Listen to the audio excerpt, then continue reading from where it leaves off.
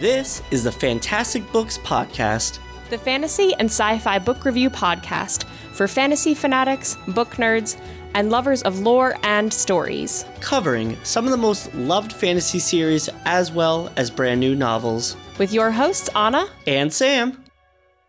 Let's see what we're reading this week. Welcome back, fantastic listeners. This is Sam. and Anna. And this week, we are joined by Bryan Asher, author of The Fear of Moncroix, part of the Intercontinent series. Bryan, great to have you back. Yeah, it's great to be back. The third time. I'm excited. And this has been a very exciting installment in this series. Holy cow, what a prologue to start. Just to get into this world of Moncroix a little bit, we meet Davion and the Waywards, who are a group of protectors, and they're like monster killers. I definitely got Witcher vibes from it. They're super cool. They get their powers through making a pact with the spirits. Oh yeah, can we talk a little bit about the world before you go any further, Sam? Because it's more horror-based than your other books. I don't know if you've written horror before, but I feel like you were like so into this genre so quickly. Like it felt very fleshed out. I'm sure I feel like it's partly two things. One, it was the third book I wrote, so I've, definitely gotten better over time. I think the second is that this book took me a lot longer to get started than the other ones. Like I immediately started my second book after finishing writing my first. The night I finished Assassin of Malkuze, I wrote the first chapter for the Treasure Lore Rev like immediately after. And that wasn't really the case with this book. This one took me a lot more time to put together, and I took a lot more focus on how I wanted the world built. And then I also went back and did a lot of really strong spot editing. I had a really good editor on this one who made sure that like all the powers and stuff lined up. So I think that really helped. And as far as horror, like I'm a huge fan of horror. I always have been. Halloween's my favorite holiday. I pumpkin carve every year. I give out full-size candy bars. Ooh. I watch all the spooky movies. So like, I mean, this definitely isn't, I think, as a novel on the scary side as much as like some horror novels, but I definitely wanted you to feel like you were truly in a more sinister, dark, gritty world than my other books, which felt a little more like bright and vibrant. I feel like that was successful. I think, again, like you said, not like horror in terms of like it's super scary, but I feel like the creatures you created and the magic systems that you built really like mesh well together. So it feels fully realized. Again, like even just the cover art is so much darker and like grim compared to the other books. So I liked the shift change. I thought it was fun, and it being right around Halloween as we're recording this was fun. And I'm not normally a horror genre person, so I liked it a lot. Yeah, mission accomplished. I feel like the undertone through chapters 1 through 5 is we get this ominous anxiety feeling, especially for characters like Davion, trying to maintain a low profile, and even our antagonists with like trying to have them figure out their ulterior motives. Yeah, I'm loving the theme and the vibe with the horror sense. This world is very unique compared to your other areas in the Intercontinent series, where anyone that has made a pact with the spirits or that is a vampire, witch, ghoul, or werewolf can't leave. Yeah, I wanted it to be a situation where I'd already built those other worlds. And so I'm like, well, if these other creatures are just leaving willy-nilly, it kind of makes it different. So I wanted them to be held to a certain point and also make them mysterious to a point where other places don't necessarily believe it's real. And some people within their own intercontinent don't necessarily believe it's real. There's like this wall, there's this mystery, they're just so far removed that having them be stuck there really helps serve that purpose and also do something different. I think if vampires could spread out further and infiltrate, they would, because they're almost like a pest in the way that they are, or like a parasite. They're very parasitic. And so with the way that they spread and, stay put in places. And so I felt having them be stuck there made more sense for the world and also made the magic system cooler. It's like if you're bonded to these spirits and you have to be stuck there to have that power, it's like there's a lot of stories that opens up in the future, like people seeking that power, but then the curse that they get from it. So there's just a lot I can do with that versus just like, hey, you got bit, now you're a vampire. Yeah, I thought that was really cool. It really creates consequence. Having your characters not be able to leave and forced to interact really ups the stakes, because now we have like the hunters and the hunted, and at times those roles reverse between our protagonist and antagonist, and what that means because you're forced to interact Yeah. now. The only thing I wish I had maybe set up a little bit stronger, and it's mentioned a little bit throughout, is just the idea that the vampires have a supposed truce with the humans who live like in the Midland and stuff like that. So, but that was what I wanted to set up, is like these vampires live and are stuck there. And so how do they find a way to continue being successful parasites while also being surrounded by witches and werewolves and warlocks in a tighter space that they can't escape from? I feel like you actually answered that pretty well. I mean, I don't want to jump ahead because I know we're trying to go in order, but chapter 1, once we get to talking about that, I feel like you set up a pretty good explanation of like the arrangement that the humans have with their puppet leaders or the vampires have with the puppet leaders they've installed, and how the humans are pretty unaware that they're essentially just living as livestock for the vampires. So Yeah. I loved that. I thought that was so cool. Insert false figureheads amongst the humans. They give them the illusion of control, placate them, and in reality, through the shadows, the vampires are in control. I thought the that was idea awesome. for that came from there's like a horse ranch near my friend's parents' house. It's beautiful, and I remember driving by it, and I love driving by it because it's so pretty. And I just remember thinking, like, what if vampires ran that? And that's where this story sort of came from. I've always actually, I haven't done it yet. I don't know why, but I always plan to actually bring him a copy of the book and be like, your horse farm like partially sparked the idea for this. You know, I was like, what if vampires ran that? What if, you know, what would happen if all these people were basically being farmed, but not in a typical like cattle sense? Like how do you make that work on a scale that works for humans, right? Because humans don't do well when we're that confined. So how do you give them that, you know, that piece? So yeah, that's where the spark of that idea came from. That's really cool. There's a lot of interesting concepts with this because when we get introduced with the prologue, we have our group of Waywards, and the leader of them, Jaren or Jareen? Oh, Girin. I think it's Girin is how I pronounce it in my head. But again, they're all made up names, so No, that's if there's fine. different pronunciations, it's not the end of the world. So Names are important. We like to get them right. So Gareen proposes this plan that the Waywards are going to infiltrate the vampiric court with a potion that'll allow them to remain undetected. So I love that we're introduced to this plot of infiltration. You know, it's high stakes. I mean, the reason that they're infiltrating is because the vampires are also trying to develop a potion, or that's what he believes. And then that potion will allow them to either mask or break their snare, which is the magic that like keeps them from leaving. So he's worried that if they can figure a loophole around that, they'll be able to overrun the cities and then move to other intercontinents. So it's actually pretty high stakes, like you said, Sam, but then infiltrating is also high stakes. Right, you got to prevent these vampires from potentially leaving Moncroix and laying waste to the other intercontinents. But how do you sneak in and remain undetected? And so, you know, we have this awesome mission fleshed out right in the beginning, just to be like, they failed 10 years later. When Anna and I were going over the book, you know, Anna had previously read it, but I had not. And so when we got to that part, I was like, what? No, already? It didn't work. Yeah, and you're like, wait, what did that chapter say? Like, what? How did 10 years go by? What? Yeah. Yeah, I think I could have put like a little 10 years later page in between that might have helped, but I debated that. But then I'm also like, I think the surprise is kind of fun. I think it's fun when you like start reading the next chapter and you realize like, oh, wow. And to me, when I think of a prologue, having a prologue that is such a big jump in time, I think that's kind of to me, I like those type of prologues.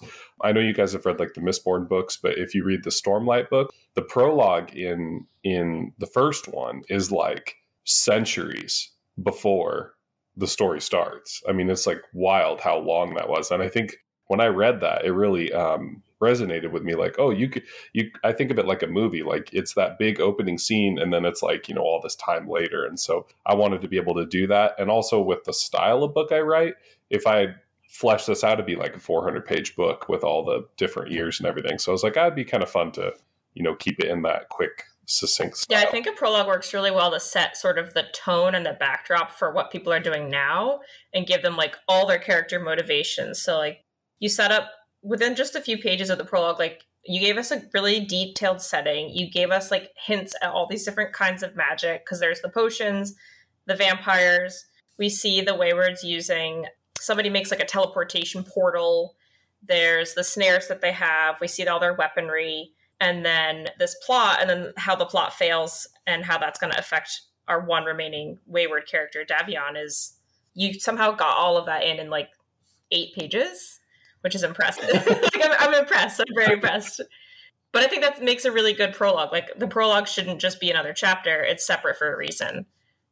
Oh, yeah. And I feel like it really allows us as the reader to feel how high the stakes are now for Davion, because the plot failed. There is no one left for the Order, just him. And he's been stuck drinking a vampire potion for 10 years. That's nuts. Yeah. So he's so entrenched into vampire society, he's stuck. He can't just like run away or stop drinking it or back out. He's so stuck and entrenched in this. And I love that it's trying to figure out what that next step is for him. Yeah.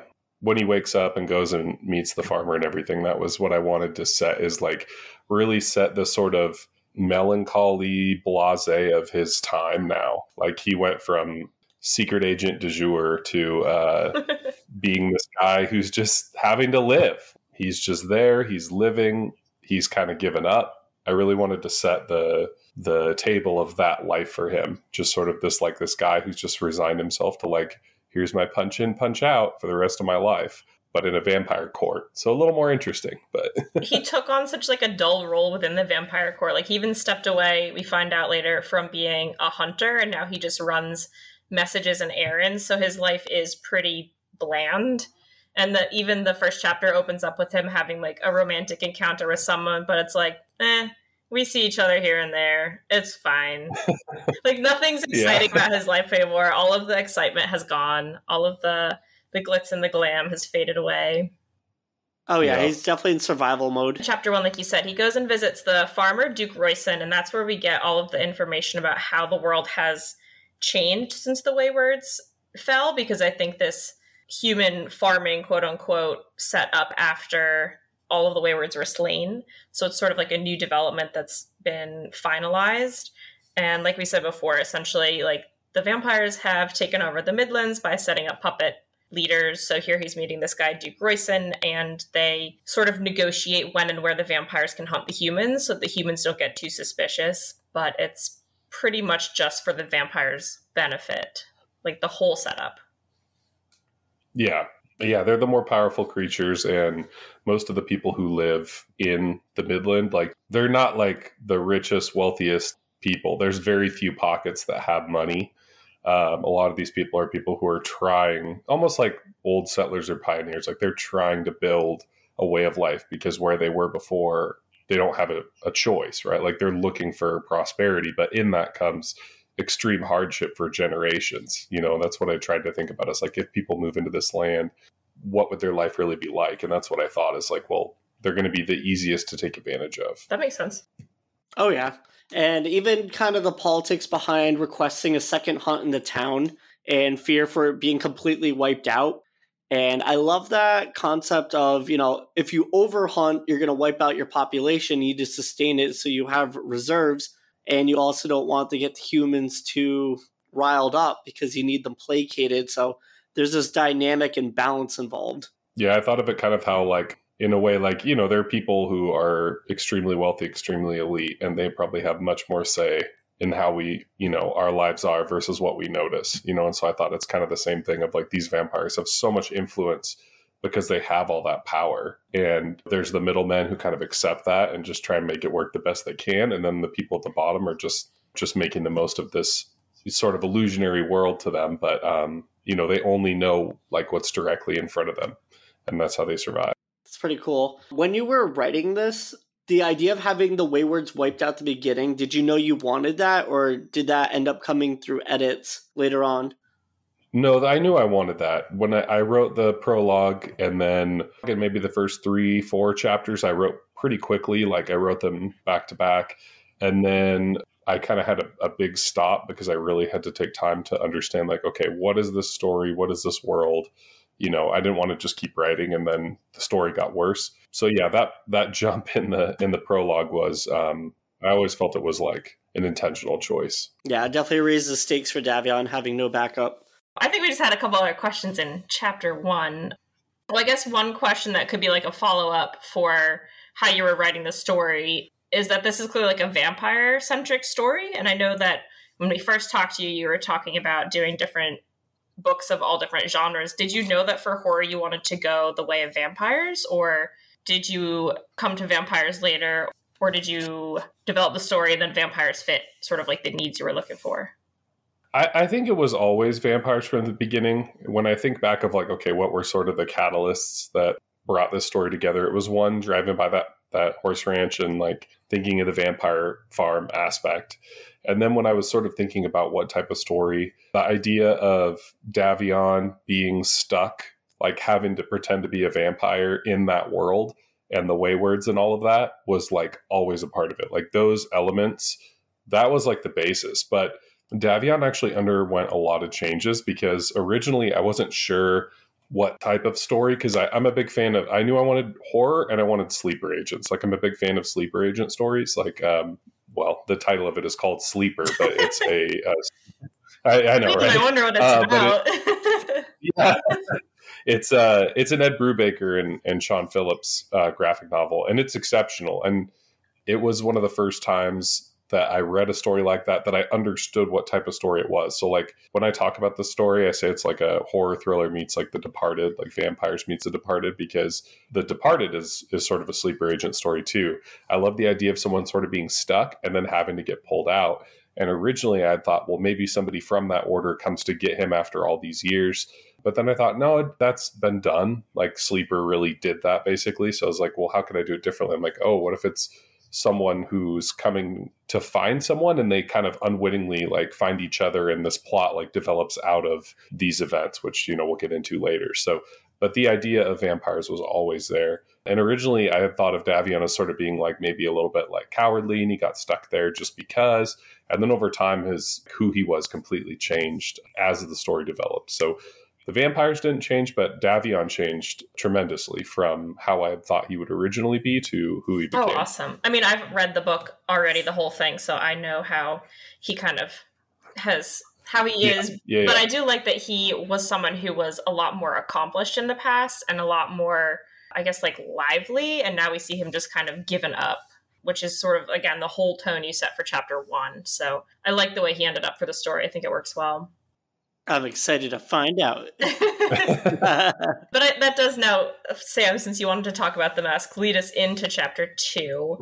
Because they're just so cool. In chapter 1, the message that Davion is delivering is to ask for Thadric. Is it Veruticus? Veruticus. Okay. So he is the son or second in command of the house that Davion now works for, and he wanted to do a second hunt in a town that Duke Royston was not really excited. He was going to do a second hunt there. And then chapter 2 opens up with a character killing him.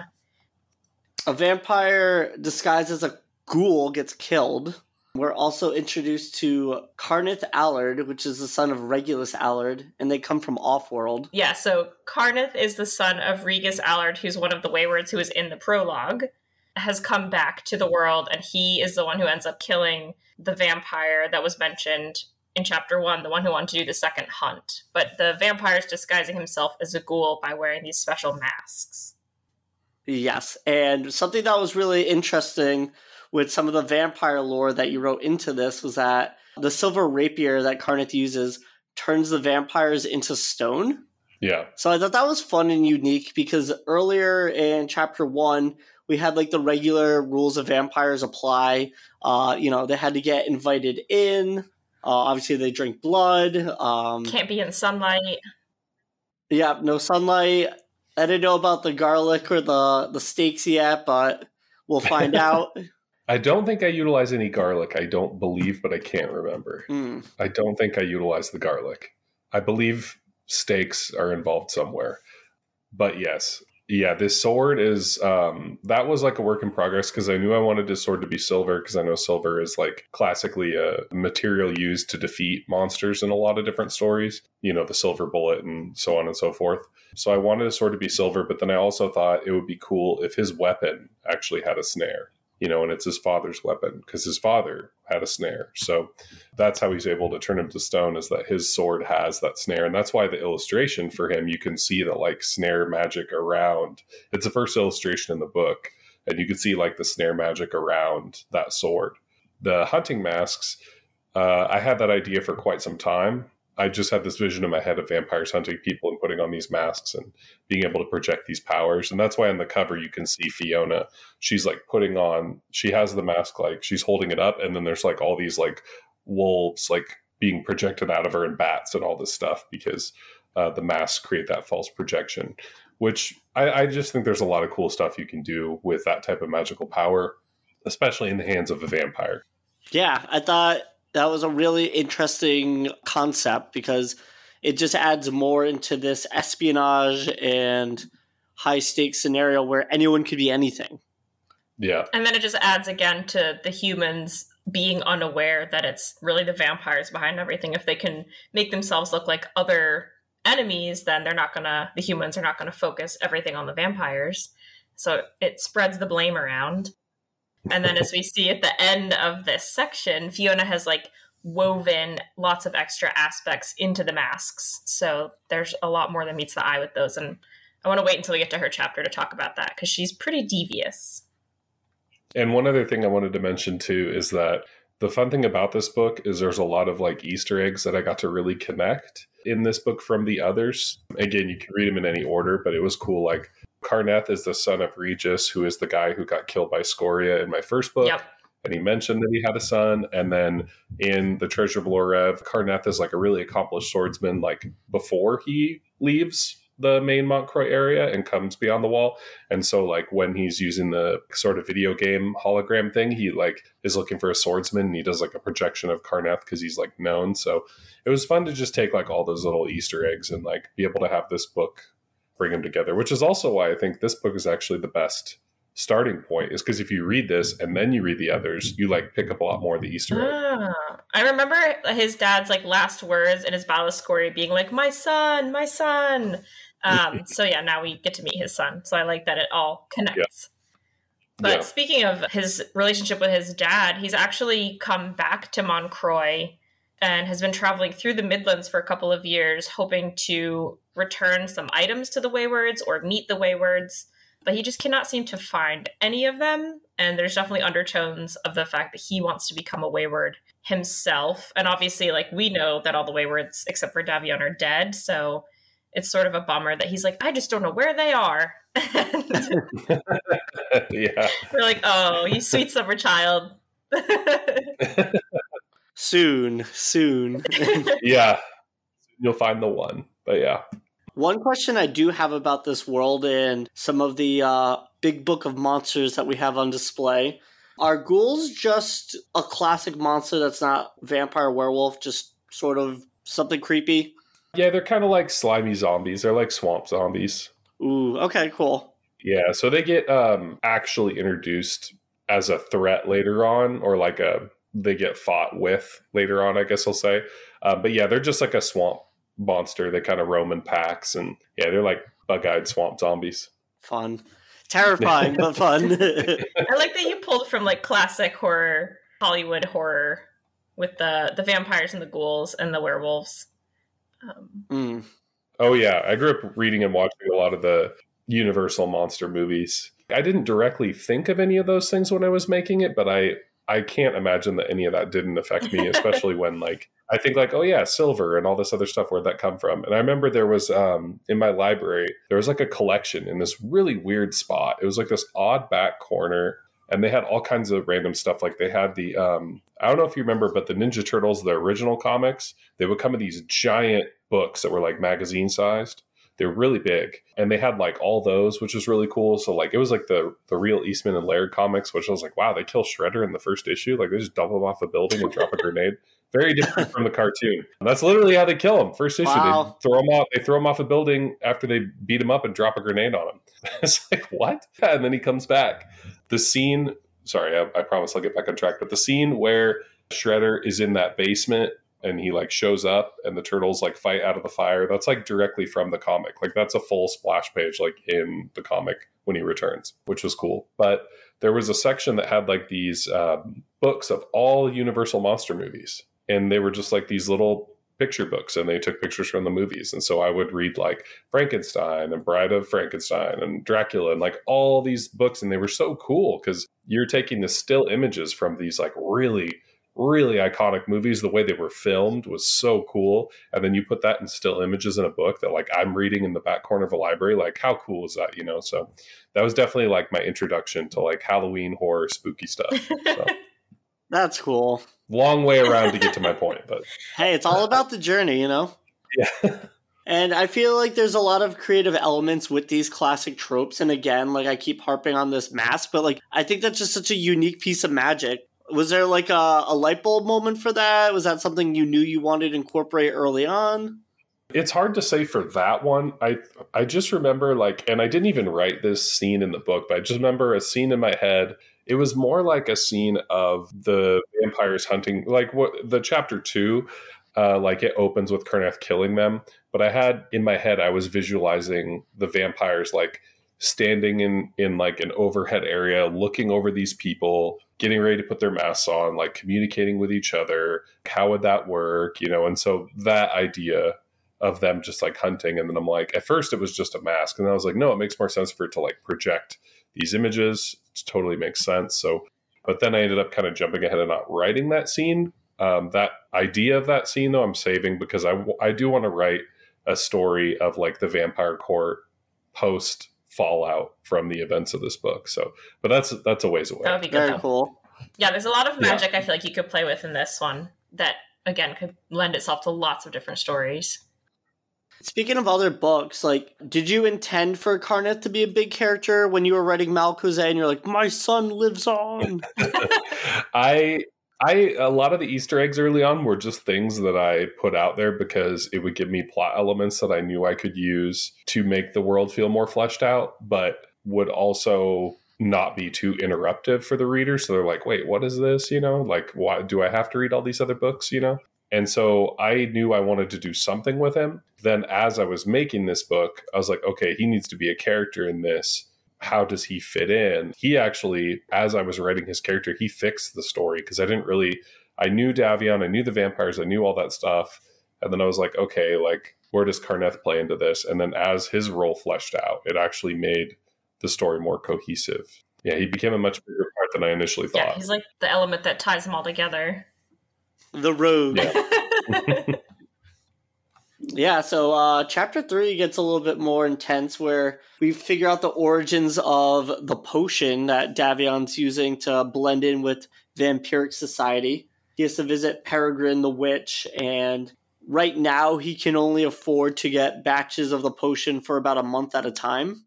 But he wants to save up enough money to buy the rights to the potion and the recipe so he can make it himself. That's going to be an interesting plot line. I'm really curious to see how that's going to play out. Because, if you buy the recipe, then can you brew it? Do you need to be experienced enough in potion craft? I'm wondering, as a Wayward, if he already has inherent knowledge to do so. So, for me, that was definitely an underlying side mission in my head that I'm like, I want to keep my eyes and see how that plays out. When I first showed it, I was more concerned about the fact that he had to go to get the potion every month. And I was like, man, if a vampire just catches him, he's going to be in big trouble. Like, he has to make this trip every month to visit the witch. Like, it's pretty obvious. And then he even says how he likes to keep a lot of the potion on hand. So I was like, oh, you idiot. If somebody goes to your room, they're going to catch you. What are you doing? Yeah, I can totally see how that would play out. What are you doing here? Nothing. Yeah, so I just got so nervous for how tenuous his position is in this vampiric court, because he does have the abilities of a vampire now with this potion. That's what it does, is it masks him. It even masks his snare, because your snare literally shows up as a ring a glowing ring around your wrist, like a magical like ring of light. And so like his is transformed even to look like a vampire's magical snare. So I thought that was an awesome extra added element that you were clever enough to put in there. But again, if anyone figures it out, like he's not actually a real vampire. They're still way more powerful than him. And so I just feel like he's in too deep now. Yeah. There's got to be some risk. It can't just be all hanging out with Royce and drinking wine. Kids just hang out and drink wine. Exactly. And then we also, when he goes and visits Peregrine, you put in this nice flashback of the first time he went to get the potion from her and how he sort of like thinks about his time emerging as the only surviving wayward and how he had to continue to like uphold this facade of being a vampire. In this flashback or like reminiscent moment, he reveals that Peregrine told him to talk to a different witch, Penelope, who was the person who sold the original potion that the Waywards were concerned about the vampires using to mask their snare to House Malnuvius, Hathrick Malnuvius in particular. Davion is sort of like at a weird dead end because he looked into this as he was doing his whole investigation, and Hathrick was murdered by the vampires when all the Waywards were murdered because they thought that he actually masked the Waywards and snuck them in to try to infiltrate the vampire court and help him.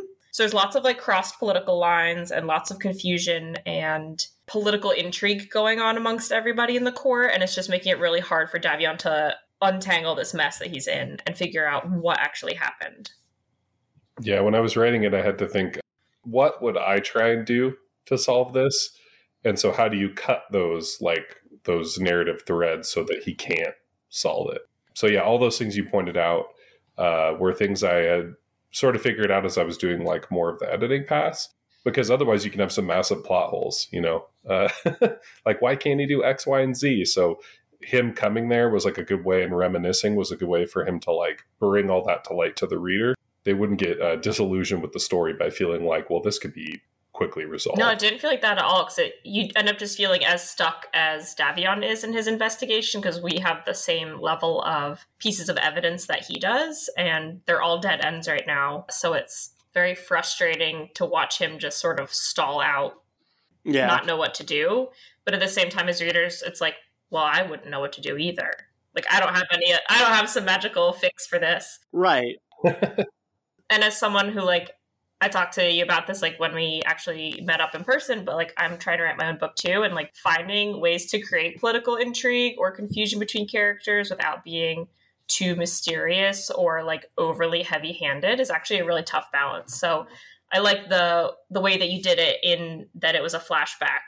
I felt like gave us just enough information to really up the intrigue and keep us going. Yeah, that was the hardest part when writing this book, is like making the political intrigue entertaining.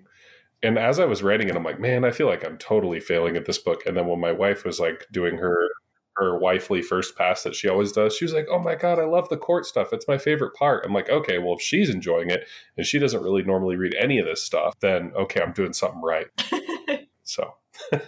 Right on. Yeah, it's a tough balance to like do politics in a book, because like some people love it and some people hate it, but if it's so central to the plot like it is here, I feel like you have a good balance of peppering it in. I think also, like, and I'm sure you've run into this as you're writing this type of stuff, is that when you're the author, you either know all the answers or you're finding out all the answers as you're writing it. It sometimes makes it hard when you're writing these scenes where people don't know, to feel like, oh, well, of course, it's like X, Y, and Z, because you know it, but nobody else does. Just like if you watch, you watch those shows where like the detective's on the case, but like they show you who the villain is, so you already know what's going on. And then you're like, if he would just do X, Y, or Z, he would solve the problem. So like, I feel like sometimes when you're writing this stuff, it's like that creeps into your head subconsciously of like, I have all these answers, even though the reader doesn't. So for the reader, it's fine, but it's hard to like take that part out of your brain to be able to like make it work. Yeah. Exactly, yeah. Because Davion's been at a dead end for a decade, it was really fortunate that Thadric was murdered, because now the vampires want to find out what's going on, but so does Davion, because he's thinking maybe it's potentially someone that survived from the Order. So this is like a catalytic event that's really pushing things forward for everyone. It's like a race against time to find out who this person is first, because if the vampires get to him, it's going to be outnumbered and killed. But if Davion can find this person, potentially can they team up and get out of his current circumstance? And it's almost like what you just said, like, not necessarily we see the villain and we're watching the detective try, but like we've seen Carneth and he's wandering around looking for the Waywards, and then we see Davion, and now we see the vampires all honing in on this mysterious killer who turned a vampire to stone or ash, who we all know is Carneth, and we're sort of watching them all circle around each other until eventually they're going to collide. But I like that how quickly the plot like came to a head at the end of chapter 3, where it was Davion wants to find the killer before everybody else does, because the vampires are now saying they should find the killer of Thadric. But Davion, like, deep down is like, oh my god, it's probably a resurfaced Wayward. I have to find them. So it makes it all of a sudden like into a race. So his life in 2 chapters went from like, oh, I'll deliver this message to, holy shit, I need to hurry up. Yeah. Hold my wine. I'm on a mission. Oh, so true. Yes. Yeah, I think that's like, again, partly with my style is like, I just want these books to move quickly. Could I flesh out more in between? Yeah, but if I'm going for the beach read, the Fantastic Pods beach read, I got to move quickly. So I feel like you end up condensing your book down to exactly what would be saved if it was turned into a movie. Like, when they turn books into movies, they cut out lots of stuff. I feel like your books are exactly what would be on the screen, and that's all the action and the juicy parts that people want. Like, we can put the dots together of like what's happening off screen, and then you just give us like the fun action parts every time. Did I ever tell you guys, speaking of, because I'm like very visual and I think of it as like movie scenes when I write, did I ever tell you about the storytelling element I learned from Desperate Housewives? No, go on. No. So my ex-girlfriend, when I lived in California, obsessively started watching Desperate Housewives. You could get like the DVDs at the library, right? That's how it was. That's a dated statement. So, it's like some of those shows are, you go to every library, they've got like Desperate Housewives, Entourage. They always have some Seinfeld, there's like the section.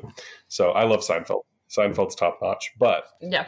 I was watching it with her, and one thing they did that I always remembered that like I checked a box in my head of like, oh, I have to remember that, is they did a really good job about when a character would know something and they would go to meet another character to tell them something, instead of that character just restating all the crap that they knew, that you knew, that we all knew, they would come to meet them. The person would be like, what's going on? And then they would like move the scene to something else, but you knew that they told them that. And so I tried to think that way of like, okay, if you're writing this story and you're trying to move quickly, like what are moments where I can put 2 characters together where things can be told and resolved, where I'm not just restating things that the reader has already heard stated? Because then to me, that's just like, it's filling time. It's also like boring for the reader, unless it's something that, and there's like a specific kind of flashback moment, unless it's something that in the story happens that's a little more pivotal. And then it's worth them kind of digging into their thoughts and feelings about that moment.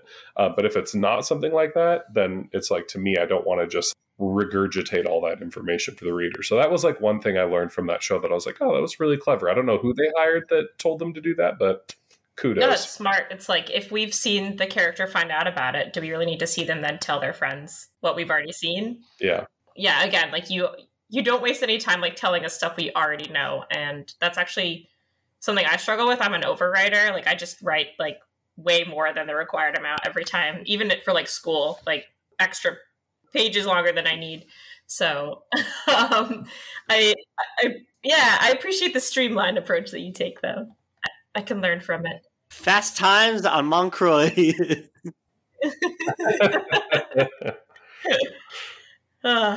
So now that you've amped up everything in the plot to being a race to find Carneth, we're introduced to a new character, Yaspin. And I actually am really intrigued by him. He's been a vampire who's been defanged and kicked out of the court. He's made a career of trading goods into the cities from the Midlands, and sort of like being an in-between between like vampires and other worlds and, moving goods around. He's become a pretty rich and successful merchant. So I like those types of characters that trade not only in goods, but like information as well. Yeah. Since this is sort of a slightly spy-esque story. So he's a great aspect to have in there.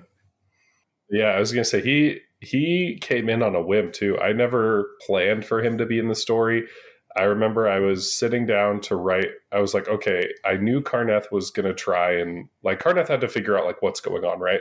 He's got a mask.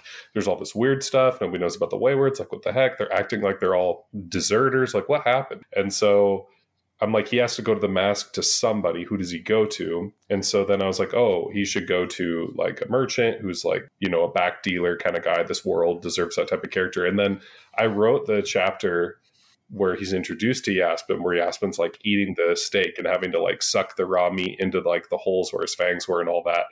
I wrote that, and then I just remember writing, it was funny. I was sitting down and I was writing this character and I was writing his introduction. I'm like, man, this guy is really cool. He's going to, I don't know. I feel like there's going to be more for him involved. I thought it was originally, he was just that one scene and then maybe a couple others. And then as I was developing this story, I'm like, man, there's so many pieces that this guy is involved in. And he became my favorite character. I love that character. That's why he's my profile pick on all my bios. I love the illustration Christian did for him. it's such a cool illustration. It's exactly what I wanted, which was vampire merchant, Lemmy from Motorhead. So yeah, I don't know. I fell in love with this character because the idea of it's so cool, to me, and then the ideas behind him being defanged and how does he survive and what does he do to make things work for himself. So yeah, he's a super cool character, and I plan on utilizing him in the future in other books because he's going to be like Franco, where he has these connections and all this information, and he can kind of be, another liaison to all these sort of other information people amongst the other intercontinents. Ooh, the secret society. Awesome. I really liked him. Yeah, I remember because again, I have read this. I remember really liking him, so I'm excited that he's gonna be a recurring character. Because not only was he useful for information, but just the idea of someone who's been completely kicked out of his own society could live his life very bitterly and just feel full of scorn, but he makes the most of it and ends up building a whole second life for himself as a merchant. I just like his sort of spunk, I guess, of well, fine, I won't be in the vampire corps anymore, but you're not gonna ruin my life. Yeah, an ostracized, disgraced vampire. My one goal for him is let's get this guy some Lorevian vampire fangs and get him rolling again. Yeah, I know. I've thought that's another thing too. I'm like, oh, I have that opportunity. So, there's just, I don't know, there's a lot you can do with this character, and there should be. These type of characters and stories are always really interesting, and it's cool to have somebody that has the opportunity to kind of pop up all over the place. While we're still talking about it, that's my big question. It's a great punishment where if you're getting banished by your vampire tribe to be defanged and kicked out, did you specifically have that in mind because you have the cyberpunk vampires from Lorev? Or it was just a creative happenstance that there's a similar foil situation happening? I don't think, it's hard to think back on the time. I don't think I'd done that because of the Lorev stuff, although I think after I wrote it, I was like, oh, that makes a lot of sense. I might have to reference that. No, I just thought it would make sense for multiple facets. One, if he's a vampire who's this merchant and the humans believe there's a truce, how much more does that incentivize that there's a truce, right?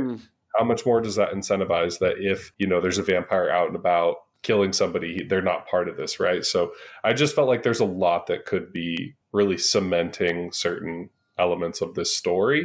And also it was just a cool idea. Man, if this guy has his fangs ripped out, but he's still alive, what does he do? And it's okay, how does he deal with that? That was another big thing for me. Yeah, no, it was cool. He's definitely a very creative character. While Karneth is having this exchange with Yaspin, he shows him the hunting mask, and, Yaspin knows what this is, but only doles out so much information. And he says he, recognizes it from House Veructus, gets him pointed on the path of investigating. And then, of course, Yaspin gets to keep the mask. He weasels this sort of deal with Karneth so that Karneth is asking about the Waywards, and now through this exchange has finally figured out that all the Waywards infiltrated the vampiric court, where they were found out and they were killed. Unfortunately for Carneth, like, he feels like he's now at a dead end, sort of in the same way that Davion felt like he was at a dead end a couple chapters ago. And I like this cycle of, as one character feels like their plot is dying down, the other character's plot is amping up, and it just kind of goes in this cycle of, like, until they meet up with each other. Like, Carneth's now kind of bummed out, Davion's all amped up, and, like, it goes back and forth. The momentum is maintained. It is. Sam had written a question in our notes, and it's something that I know the answer to because I have read it. But he was just sort of like predicting and wondering out loud, like, of the other Waywards, like, who else left from Moncroix, and is there a chance that they'll come back to Moncroix the way that Carneth has now come back? There's an opportunity for that. I don't specifically know. I was vague intentionally, so there were certain characters like that left that I was like, okay, I might do X, Y, or Z with them in X, Y, or Z story, or they might pop up as a character in, I have something else I'm working on that's kind of like a graphic novel project. I'll probably have one of like those characters pop up there because the area where it is, it makes sense for them to pop up in. So there's little spots, but with a lot of that Easter eggy stuff, I like leaving it vague enough to where I can utilize it when I need and make it work for me, because I'm not as, like, I have lore, I plan my lore, I, try and do the best with it, but I'm not as like Tolkien with it, where he's got like, he's got his Bible, or like Frank Herbert from Dune, right? Like that guy took like 3 years to just build the world. And that's cool. But I like the idea that you could take things different directions where they see fit. Yeah, I think that's actually a smart way to like leave it open-ended for yourself if you know that you want to be able to write more in the future. That's why I never have maps in my books. I think you told us that before. Yeah. I think that's smart. It's nice that because there's nothing clearly defined, you don't have to, readjust the rules. It's fluid. I think growing up a fan of comics, I just saw so many retcons that people had to do that I was like, how do I avoid that? And I was like, oh yeah, you don't stick yourself in a corner. Yeah. So I just watched a really interesting documentary on like the X-Men comics and all like the writers and editors on it.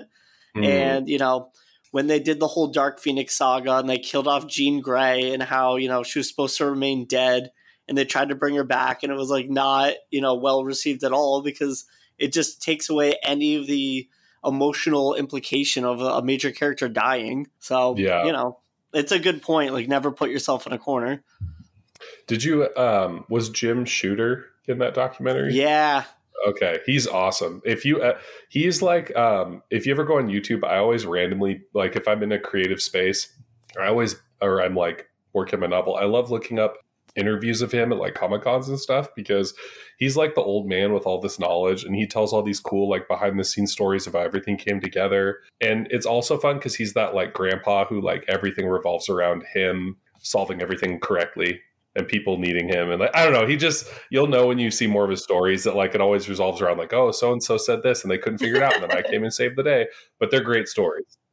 Yeah, no, it was like fascinating that essentially Marvel signed him on to be the person to like maintain continuities and, fix storylines. So yeah, it was really cool. Yeah, if you ever look up I'll probably send you some YouTube interviews, but there's a lot of his wisdom that I use in my own books. Like one thing he said that really stuck with me is he's like, every comic is one unit of entertainment. And so with my books, that's how, when I was really putting my books together, that's how I thought, is like, okay, each of my books is one unit of entertainment. And that's why they're complete stories, because I feel as a new author, I need people to feel like they're getting a complete piece of entertainment. Because what if I write 3 books in a 5-part saga and then, I get busy with my kids and I never finish it, right? And so to me, it's like, I think this is a better promise to my audience. Yeah, it's hard to buy into sometimes the really big series, like if you know that the author is either not going to finish it, Patrick Rothfuss, or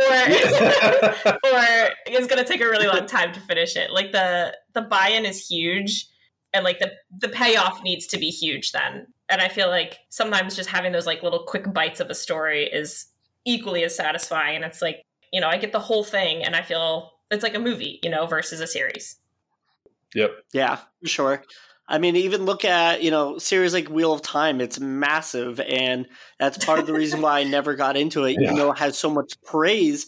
that's an investment. And I like that idea. I love callbacks. That's why I really enjoy an area content series where, we have these little Easter egg moments, but you don't have to then read 13 books to figure out what happened to a character way back. You get much more instant gratification. And the way you do your callbacks, if I have forgotten a character and miss the callback, it's not going to affect the story. I don't need to be oh crap, what did that person say 15 books ago? I need to remember it all of a sudden. It's more like a nod to the readers than it is an are you paying attention kind of callback and Easter egg. And I like those because those are more fun for me.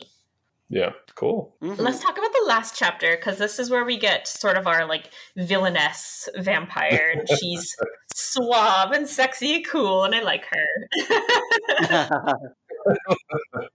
Everybody likes her. It's when I put the art up at the Comic-Cons, that's always the poster everybody wants. Of course. So.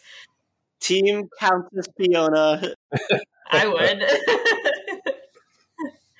So as Sam said, we're introduced to Countess Fiona. Is it Meyer or Meyere? Megier, I think. I believe it's Megier. Whoopsies. I think. Megier. Even cooler of a name. Yeah. And little tidbit.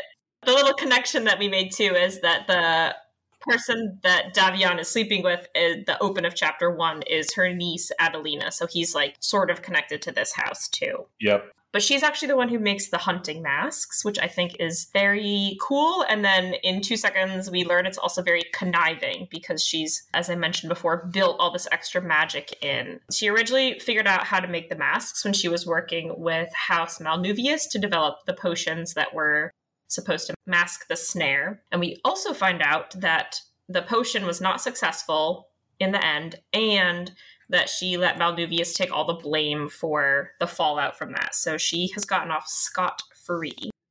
Conniving. Very conniving. Oh, and doubly, triply conniving. She actually set the trap for the Waywards and leaked this info that they were making a potion to mask their snare. So she had sort of engineered this whole scenario that we saw in the prologue, but then she didn't expect the Waywards to reverse engineer the potion so they could hide in the court as vampires. So again, just the politics get all jumbled up really fast. But she's sort of the mastermind pulling strings behind the scenes. And if Davion finds out who he's sleeping with, it's gonna get real. You get a stake in the heart. Well, I love the fact that these masks have, lack of a better term, bonus features where she can access, who used it last and what they saw. I think that's brilliant. That's so cool. Yeah. Well, I was thinking about this character as I was developing that chapter, and I'm like, what are all the things? I knew from the beginning, okay, she's responsible. How do I make her responsible? How do I close all these loopholes with all these different moments? How do I fold, this piece of clothing together to fit in my luggage, So for her, it was all these different pieces came together. So I was like, oh yeah, it would make sense if she had X, Y, and Z. Why would she give up this information to these other people? She doesn't have to. And then the vampiric court, they're all stabbing each other in the back in a way, or they're all in it for themselves. They're all in it for themselves. Yeah, they're all looking for their moment. And so I thought for her, it's it makes sense for her to be in charge of this huge piece of their existence now. Now that things have moved on 10 years, these masks and this setup and everything put together, her being a part of that. And also the idea of if you're this, we see it even in our own politics of you have this kind of administrative state who is around forever. And they probably are much more involved in how things are run because they're not taken in or out by election cycles. So they have all this intrinsic knowledge. They have all this stuff. So it's sometimes it's more beneficial to be periphery second in command than it actually is to be fully in command. You don't take the blame. You get more influence. You last longer. You get to make more decisions. You have bigger relationships, longer relationships. So it's it actually makes more sense for her to be in that role than to be at the top role. In the shadows. Yep. And again, just adds to that intrigue and espionage and backstabbing. It's so good. Yeah, she's a lot of fun. She's a super cool character. So. Yeah, I like her a lot. And her the whole section that we read ends with her actually using, as Sam said, the bonus feature of the mask. So she puts a different potion on it, and it reveals on a mirror to her like what it last saw. So she actually gets a visual of Karnith, and that gives her a step ahead of everyone, but she still doesn't actually know who he is. But she has an image now of like who they're looking for. So she sets her niece Adelina on getting information from Davion so that her house can get to Karnith first, especially because she's interested in his magical abilities and like the snared weapon he had that we talked about before. And she just wants to, be top dog still. Yeah. I love this character, and the illustration Christian did on the front and inside is just outstanding. He nailed it with since this is the last chapter we're covering today, I might as well cover his art. But yeah, his illustrations for these characters was everything I could have asked for. This is probably some of the closest I've ever had to like really bringing them to life like this. So. I think the images look great, and we definitely will post it on our social media if that's cool with you, so that people can see it too. Yeah, because the images are really, really good and different from the other books, and I feel like they captured not only like the characters, but like the whole atmosphere you were going for in the book. It's more spooky style. Yeah. Well, I'm a huge fan. I think my favorite anime movie of all time is Vampire Hunter D Bloodlust. Yes. It's like the one that came out in 2000. Absolutely love that movie. I would say that's a huge inspiration for me with like sort of if I visualize this as a movie, it would look that way. And so I wanted someone who could conjure that type of art, sort of that Yoshitaka Amano style. And when I saw Christian's art, it was like, wow, this is everything I could have ever asked for. Did I ever tell you the story of how I found it? I can't remember. I think you told it in a different episode. Probably. But yeah. I don't know. I don't remember. But yeah, his booth was tipping over at a Comic-Con, and I helped put it back up. And then I looked at it and I was like, oh, this is exactly the art I was looking for. Okay, You definitely did not tell that story. That's hilarious. Yeah. Yeah, I was literally like, I went to go, like, I like doing this at the Comic-Cons. Like, I go walk around and talk to people, like, usually day 2, because my booth's already put together. So I was talking to this guy, we're chatting about comic books, and I was telling him what I was looking for. His art wasn't that type of art, but we were just chatting, and so I was telling him about that. And then he looks over, this booth tips over, we pick it back up, and as we put it back together, he looks over at me and he goes, hey, man, I think you found your artist. That's awesome. And I was like, yeah, I think I did. That's a great story. Oh my God. Yeah. The universe delivered. Yeah. Yeah, it did. And and it was funny because Christian, that he wasn't even running that booth. It was his friend. It was in Arizona. And then, because I'd never seen Christian's art before, although I had unintentionally, because he does Magic cards. I'm a big Magic card player. So, but yeah, so then he came to Seattle, and I went up to his booth because I looked on the list. I'm like, wait, he's here. I can talk to him in person. So I like brought him my books, told him what I wanted to do, told him about the vampires. He's like, yeah, man, I'm in. He's this just super chill guy. He's like, yeah, man, I'm down. I'm in. So I was like, okay, cool. And then, yeah, long story short, here we are with probably the most beautiful book cover I've ever had. That's awesome. So. What a meant to be kind of story. Yeah. I did not write down any predictions because, again, to reiterate, like for the 50th time, I already read the book. Yes. But Sam wrote a couple of predictions. One is pretty obvious. He guessed that Karnith and Davion will team up. You're on the right track for sure. Oh, yeah. Yep. Prediction 2 was Yasmin might know how to uncover some of the mask secrets, or he'll wear it and kill people as a disguised ghoul. Ooh, that's an interesting one. Because I just feel like he knows more than he's letting on. Oh, yeah. And I feel like we're not done with him. And I think he needs to somehow reinsert himself in disguise. That's a really good prediction. And don't worry, I won't take too long. But this brought up another point is when I initially wrote that chapter of him meeting Karnith, I was like, Yasmin was just giving him all this info. And I'm like, wait, this dude wouldn't just give up all this info like that. He pulled all that. Like, why would he just be like, oh, no, here you go. I trust you. He'd be like, no, he wouldn't give him all that info. He'd just string it along and twist it a little bit and lie a little bit because he needs to be able to control, manipulate any other circumstance in the future. Like if these vampires are like, hey, did you say X, Y, Z? He's like, no, I never said that. I said, A, B, and C. Like, so that's a good point. That's cool. Yeah, so. He knows everything comes at a price. He's crafty. He is, yeah. Lots of Those conniving. are good predictions. Not that I wish I hadn't read the book because I had a good time reading it already in full, but I wish that I could have made predictions as we go along like we usually do. But we'll have to rely on Sam for our predictions this time. Yeah. Yeah.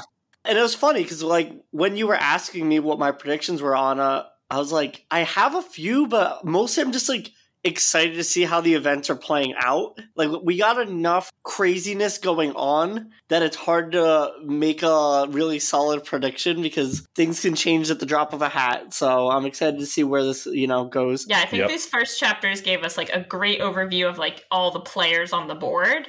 And so now we get to see how the board is played. Yeah. And I can't wait for Fiona's, like, dramatic villain speech eventually to Davion. And, like, she'll just grind him underneath the heel of her stiletto and just be the bad bitch that she is. Yeah.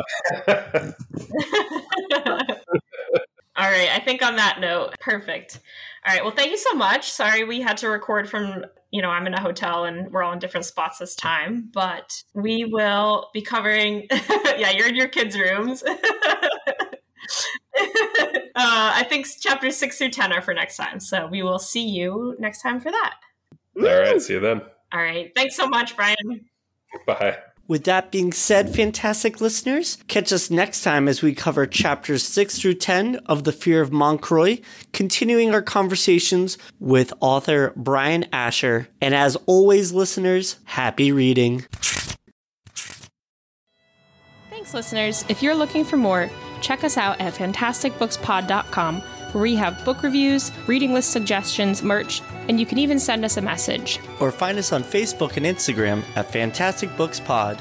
And if you like what you've been hearing, don't forget to leave us a review. Thanks.